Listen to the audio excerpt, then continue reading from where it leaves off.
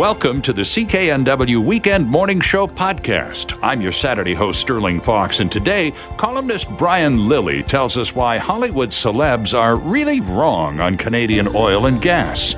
Queen's University Health Sciences professor Megan Edgelow has a lot of good things to say about routines and our mental health. And BC's Privacy Commissioner Michael McAvoy has serious reservations about our data being stored outside of Canada. So, let's get started. Brian Lilley joins us from Toronto now. Mr. Lilley is a columnist with Post Media, a good friend of this program. Brian, good morning. Welcome back. Good morning. It feels like I'm in Vancouver already, though, because our temperature's about the same, and it is a rainy, Vancouver-like spring day here in Toronto. So as we're opening everything back up, the rain's keeping us in so far. Well, so far, at least. But isn't it nice to see things opening back up? I got a couple of things to talk to you about this morning. We were going to spend most of our time talking about the piece you wrote the other day about Mark Ruffalo and Hollywood celebrities being on the wrong side of Canadian oil and gas. And we'll go there first. But secondly, this whole business of Melanie Joly, our convener-in-chief, even the Post Media editorial board got their backs up after that one. So let's go at this methodically. Mr. Lilley, let's talk about Canadian oil and gas. That is our question of the day here, responding to the Leger survey just out this morning. 78% of Canadians, to one degree or another, on side with the idea of increasing our oil and natural gas production to reduce world dependence on Russia. A surprising number of Canadians on side, Brian, despite, of course, our betters from Hollywood telling us what we should be thinking. Well, I think that's because Canadians look around the world and see what's going on and realize that we offer part of the solution to weaning the world off Russian oil and gas. Now, is this the entire solution? No. Is it an immediate, we can fix it this week solution? No. But is it part of the solution? Absolutely. Unfortunately, our current federal government doesn't see it that way. When he was in Europe, Prime Minister Justin Trudeau was standing at a podium with Mark Rutte, the Dutch Prime Minister, the British Prime Minister Boris Johnson. Rutte leads one of those countries, the Netherlands, that is dependent upon Russian oil and gas, and kept saying that he wanted a substitute energy supply. Boris Johnson said that Britain would work with their leaseholders to increase British production, because the Brits still have a decent amount of oil production. North Sea, yeah. Boris Johnson's very committed to, dealing with climate change and reducing emissions, but still said he would work to increase domestic production. Trudeau was asked directly that question and punted. So, Canadians in general, and at 78%, it's across party lines. Yes, of course, yeah. It's not just a Western Canadian thing. It's not just conservatives and, people who are denying climate. This is everybody saying, yeah, this is a good idea. Let's do it. Unfortunately, the government's not there. Now, the oil companies could increase their production. Part of what Trudeau could be doing is doing whatever he can to get government out of the way of increasing supply and getting supply to market, which is the big problem. Right. And that was my problem with Mark Ruffalo and those celebrities who signed that, started this campaign against Coastal GasLink. That's a pipeline that should be completed. We should be exporting our liquefied natural gas to places like India and China so that they're getting cleaner fuel than what they're using right now, which is coal, and they're getting it from a reliable, environmentally friendly supplier like Canada, instead of funding Putin's war in Russia. That should be happening. Yeah, interesting you would mention India, too, because, of course, Brian, just 2 days ago, India announced a new deal with Russia to purchase even more oil and petro supplies in rubles, nonetheless, at some kind of friendly discount, thereby, again, propping up Putin when, and I would think in the absence of alternatives as being part of the problem there, Brian. Absence of alternatives and the West not being a good friend to India in just the same way that Western countries, until Putin invaded, we've been on again, off again with Ukraine, and we've done the same thing with India. And under Prime Minister Modi, India has been moving closer to the West. during the Cold War, a lot of people would forget that Indian governments would sometimes cozy up to the communist dictatorships of the USSR and to China. It was part of getting rid of the colonial structures that they lived under after they got their independence, and I believe it was 1949. They decided, well, we don't want to be too cozy with the Western countries like Britain and the United States, so they would cozy up to that. Modi's been trying to advance the Indian economy. Mm-hmm. We haven't been good friends to them all the time. We've blocked them from being able to defend themselves against incursions and attacks from places like China and places like Pakistan, where they have border skirmishes.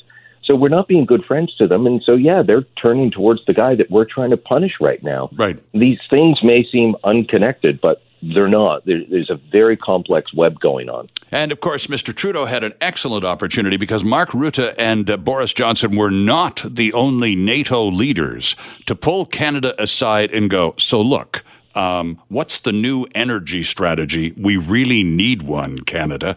We offered nothing except an increase of 200,000 barrels a day, which we could do without too much effort, but nothing beyond that. And it's interesting, back to this Leger poll that's out this morning, Brian, with that rather significant number of Canadians in every corner of the country, and that's what you just said, being in support of the notion of increasing oil and natural gas production to reduce world dependence on Russia. And that includes Quebec, which, of course, we've been told by the government of Quebec that we have no social license to do anything vis-a-vis natural gas or oil or pipelines in that province whatsoever. It is completely unacceptable. Well, as it turns out, it may be to the government of Quebec, Brian, but as far as Quebecers, folks like you and me, it's fine. It's not yay, go, but with conditions, absolutely. So the government, even in Quebec, is very misleading on this one. Well, it's interesting that in the current Conservative leadership race, there's a former Quebec premier who actually backed Alberta Oil and Gas, even when he was leading the province. That's Jean Charest. And I was talking to him about that earlier this week. So Quebec goes up and down, and it can be massaged, but it takes leadership from the Prime Minister. We don't have that from Justin Trudeau. During that time when everyone was discussing social license, he amplified those voices opposed to what was a very common sense idea of stop importing Saudi and Russian oil and put in the Energy East pipeline. He amplified the voices who were against it. He gave them an effective veto. Quebec is always portrayed as being a monolithic place where everyone holds the same left of center progressive ideas, and they're all exactly what the Toronto Star wants you to believe, and they all line up beautifully with CBC. That's not the case. I've lived in Quebec. I've worked in Quebec. I've spent a lot of time there over the years. It is a complex area, just like in British Columbia, there are differing views in different regions on issues, and downtown Vancouver is going to be different than Kitimat, is going to be different than Chilliwack, and Quebec is much the same. Sure. So with leadership, that pipeline could have been shepherded through by Justin Trudeau. And this poll is showing that there is support for Canadian energy in that province. Sometimes you've got to sell it right. There was tremendous support for a project called Energy Saguenay that would have taken Western Canadian natural gas and exported it through a port near Lac Saint Jean, the Saguenay region. That was actually just shut down 2 weeks before the bomb started dropping. Yeah. Brian, almost out of time here. We're just going to have to have another conversation about Melanie Joly, because that's a whole other story. But do you sense that in the wake, particularly of this morning's poll, that there might be significant enough pressure from ordinary Canadians to cause the government of Canada to reconsider this bizarre position they've staked out? I don't really think so. Justin Trudeau still has his green blinders on. He's wedded to saying that, yes, we need to help people off of Russian oil and gas, but he's committed to doing that through renewables.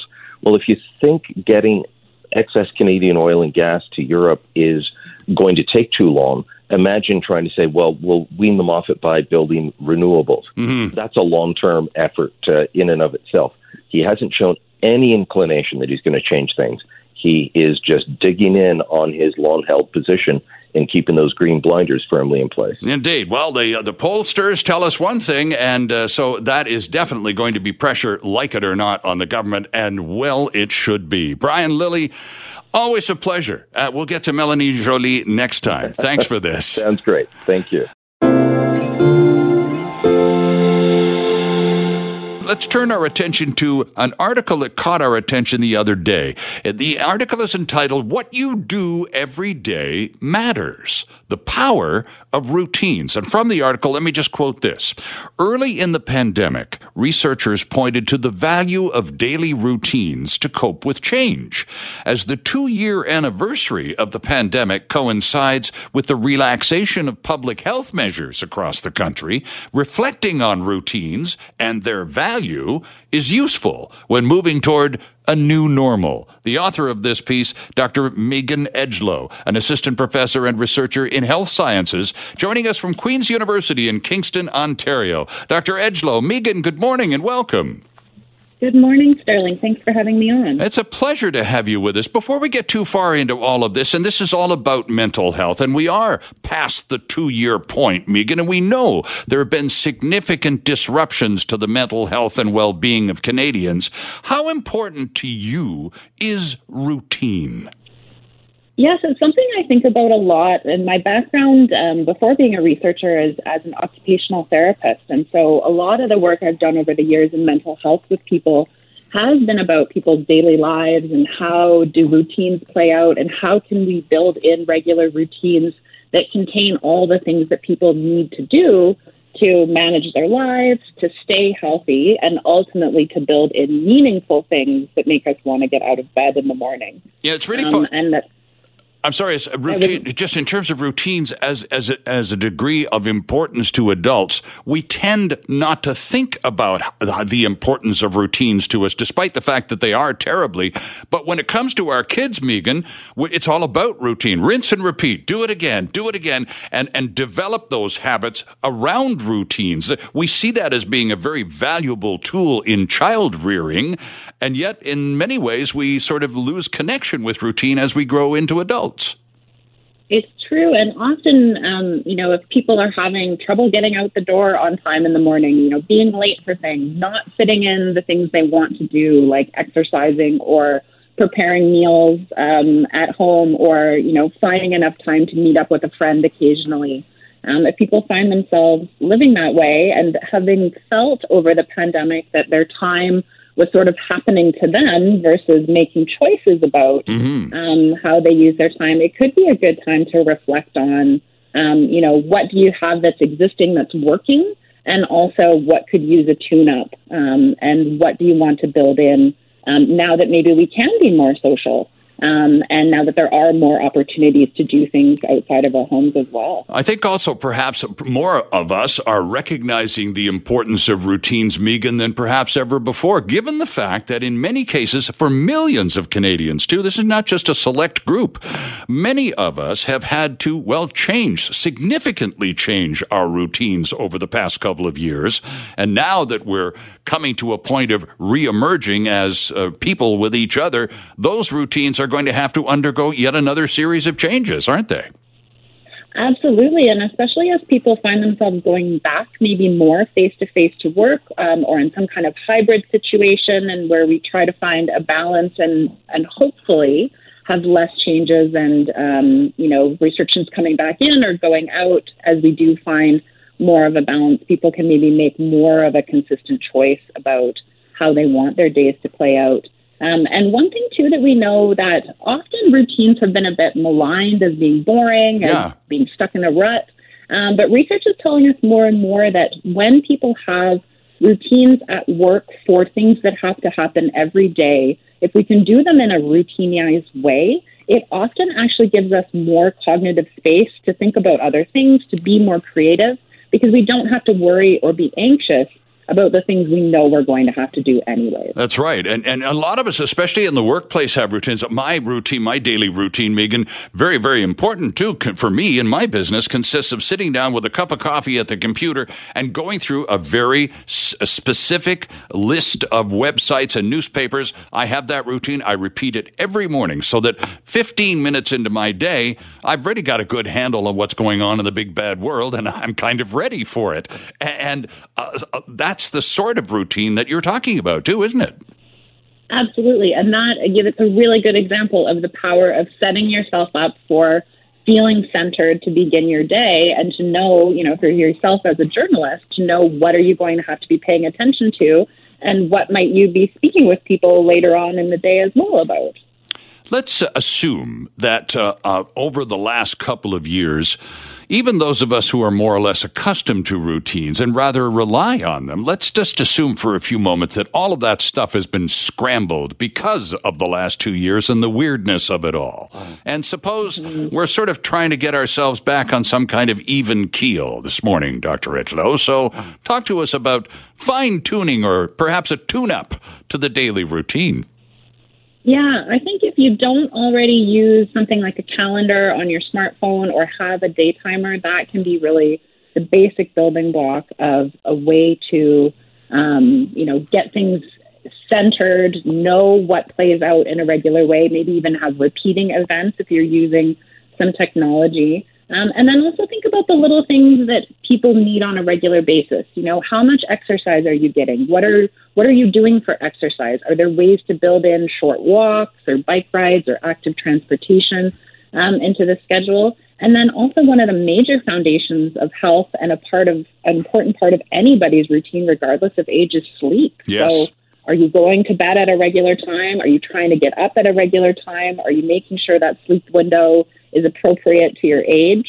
And also, we don't want to just build in kind of the basics to the routine. We want to make sure that there are social opportunities, that there are things happening outside the house, community activities, and things that make you want to get out of bed in the morning. Mm-hmm. And that part of that can be just an investigation process. So I'm finally allowed to reintegrate with fellow human beings in social settings. It's been a while. So I'm going to kind of tiptoe back into it. A lot of people are quite anxious, Megan, to get out there and mix it up. But they're still, with safety considerations and so on, they're still apprehensive. So a lot of people are taking baby steps to reintegrate. And that's not a bad routine either, is it? I agree. I think small steps, see where you're comfortable. Don't maybe push yourself, all the way into the crowd at the very first time you're out.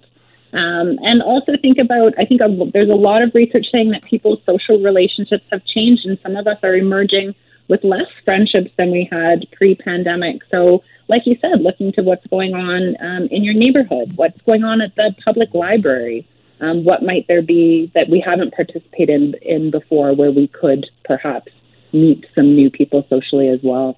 And one of the things you talked about earlier on in our conversation was this sense of just being a half step out of sync with life. You're just always playing catch up. You're never quite on top of things.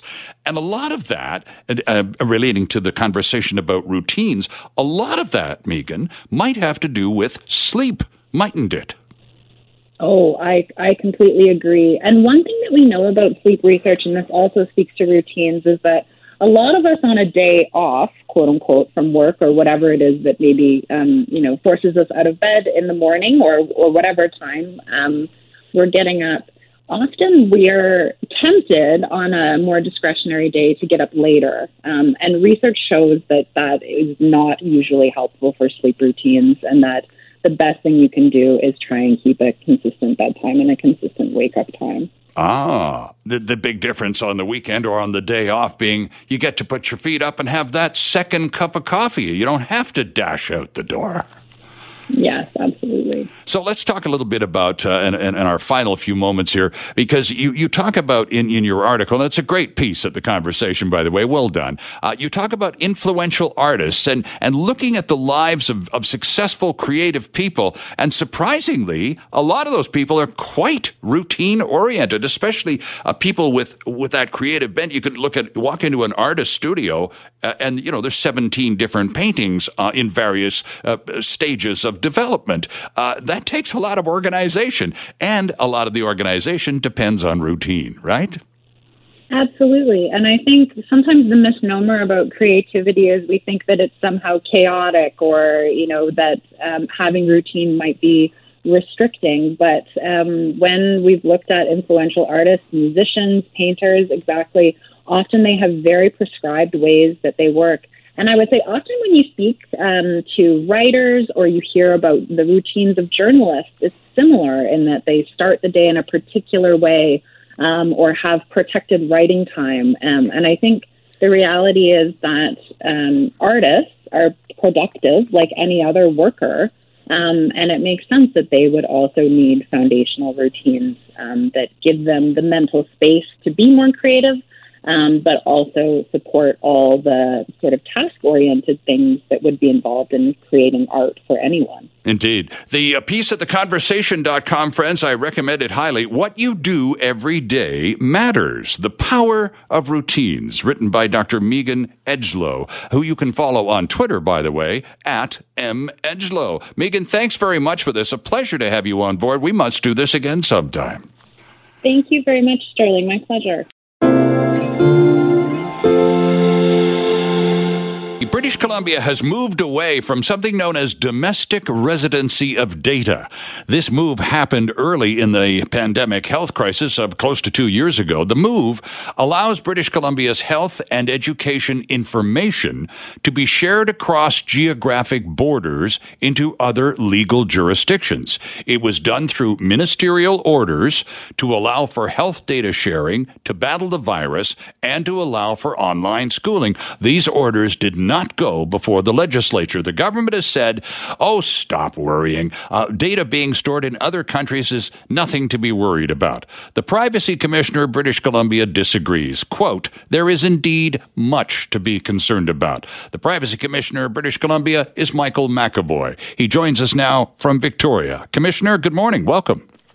Good morning, Sterling. Great to have you with us, Michael. Why do you object so strenuously to our data being shared offshore? And before you get to your objections, if you wouldn't mind, sir, could you just flesh out what has happened here and exactly where our information is being shared? Well, it's a good question. And I might just elaborate a little bit upon your introduction, because what's happened with Bill 22, which was passed in the legislature in November, just a few months ago, in fact, made permanent changes to what is called our data residency requirements.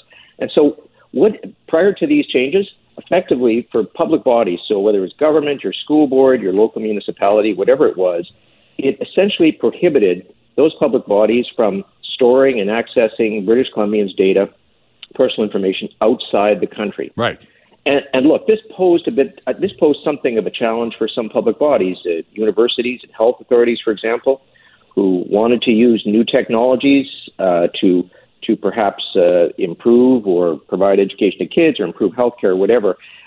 Those companies sometimes would be based in, for example, the U.S. Sure. And so that posed a challenge. And so what the government has done is made changes to the legislation, which gives all public bodies actually greater flexibility to access those kinds of platforms. But my message to public bodies has been clear. Just because you can doesn't mean you should. And if you are going to look at options which take the personal information of yours and mine or your children's outside of the country, you need to carefully assess the risk. And the law continues to require all public bodies, if they're going to do that, to ensure they assess the risk and make sure they put in reasonable security measures to protect the information of British Columbians. Commissioner, in these troubled times, we are more than ever before aware of the ability of bad actors to hack into just about anything they want to. How vulnerable is our information stored in these foreign destinations? Well, that is a question that every single public body who's considering this using a company outside the country has to consider. And if it poses a risk to the information of British Columbia, it should not be stored outside the country. So, give you a couple of examples. Okay. It might be that a public body, say a school board, for those of you who have your listeners who have children out there, your kids might be using a platform that's based in the United States. It might be a very large company, very sophisticated, has very sophisticated security measures. Mm-hmm. You want to make sure that company is not going to misuse your child's data, right? It's going to use it only for the purpose of providing that educational service. That might be perfectly okay. But in other cases, the company that you're dealing with might have less rigorous security protections to what you were just saying, that makes it, for example, more hackable. Mm-hmm. It might be stored in a country where there is no, what we would describe as having a rule of law in countries, for example, like Russia come to mind, where the protections in place, there's no recourse for individuals if things go sideways. In a case like that, you shouldn't be storing the data outside the country. So what happens is that these, whether it's a school board, a university, government ministry, they have to assess that risk. Now, to be clear, I mean, some of the records that the day-to-day administrative records, for example, the provincial government, our records, your records about vital statistics, birth, marriage, death records, all those kinds of things, these continue, and as my understanding is, and I will continue to keep an eye on this, these are stored in Canada. They're stored actually in British Columbia, the Kamloops Data Center, mm-hmm. With a backup in Calgary in case anything should go wrong. But so here, in many regards, we're talking, about health authorities who may want to use virtual healthcare platforms or education, in our school system. And but if you're going to do that, if these school boards are going to do it, if health authorities are going to do it, again, you have to carefully assess the risk.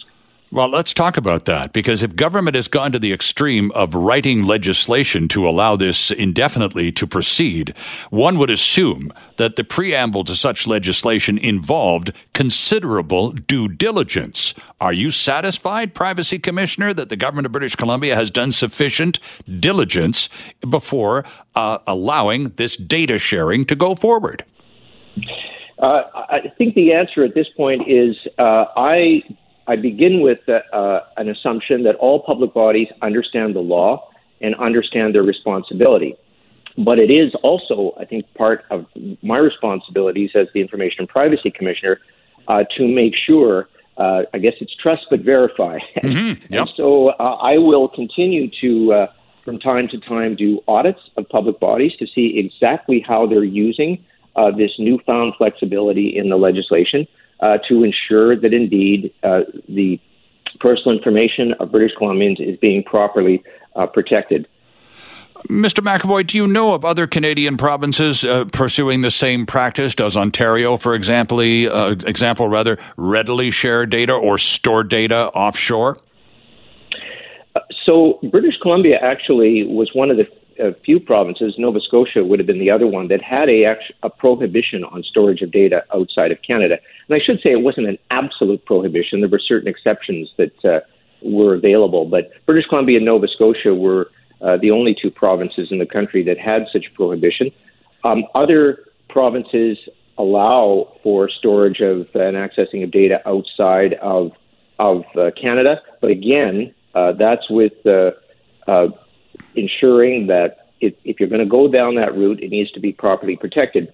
The federal government, I should say, has guidelines that come from its departments that don't allow for the storage of certain kinds of information outside the country. So that'd be things like your tax information, right? Really highly sensitive stuff that should never leave the country. You want to make sure that you've got the proper protections in place.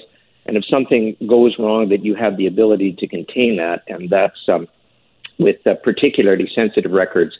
Again, those are the kind that certainly at a federal level don't leave the country. At a provincial level, the vital stats and so forth don't leave the don't leave the country. Mr. McAvoy, are you articulating these concerns independently, or are you essentially expressing the concerns of a lot of British Columbians who have written or communicated with you in some way that they're really antsy, nervous, anxious about this domestic residency of data being abandoned?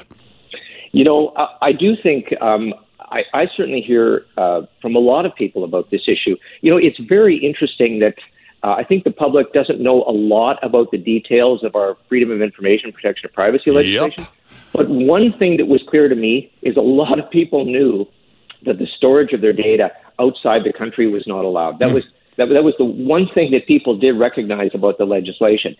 And so the fact that is now gone, that prohibition has been taken out of the legislation, is something that has people concerned. It has me concerned, and that's the reason our office is going to keep a very watchful eye over what public bodies are going to be doing going forward and how they're going to be using their newfound flexibility to, in some cases, take advantage of some pretty new and exciting technologies that, are going to help maybe educate our kids better or allow for virtual healthcare or whatever. These are good things, sure, but they have to be done properly, and they have to be done responsibly, and they have to ensure that your data, my data, is properly protected. Indeed, security being the buzzword or the bottom line at all times. Michael McAvoy, thanks for joining us this morning, sir. Great to have you on the program. We do appreciate your taking the time. Yeah, thanks, Sterling, very much.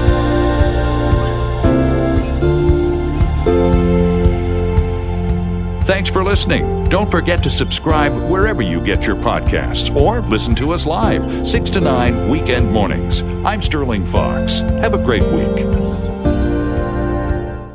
Hi, it's Shauna, and I might be a bad parent because my kids think French fries are vegetables. Hey, it's Ryan, and I might be a bad parent because I went out for wings when my wife was in the hospital after giving birth. Johnny here. I might be a bad parent because in my house, the tooth fairy gives pocket change. But we're not alone. Len emailed us and said his 6-year-old daughter's Tarzan moment going from love seat to lazy boy by curtains made him more proud than any dance recital. And Andy left his 2-year-old at the rink. All right, guys, I'm sure we're not alone. Like Andy's kid. For stories and confessions like this, make sure you check out our podcast. It's called Bad Parents, and it's available wherever you get your podcasts. I left a glove at the rink.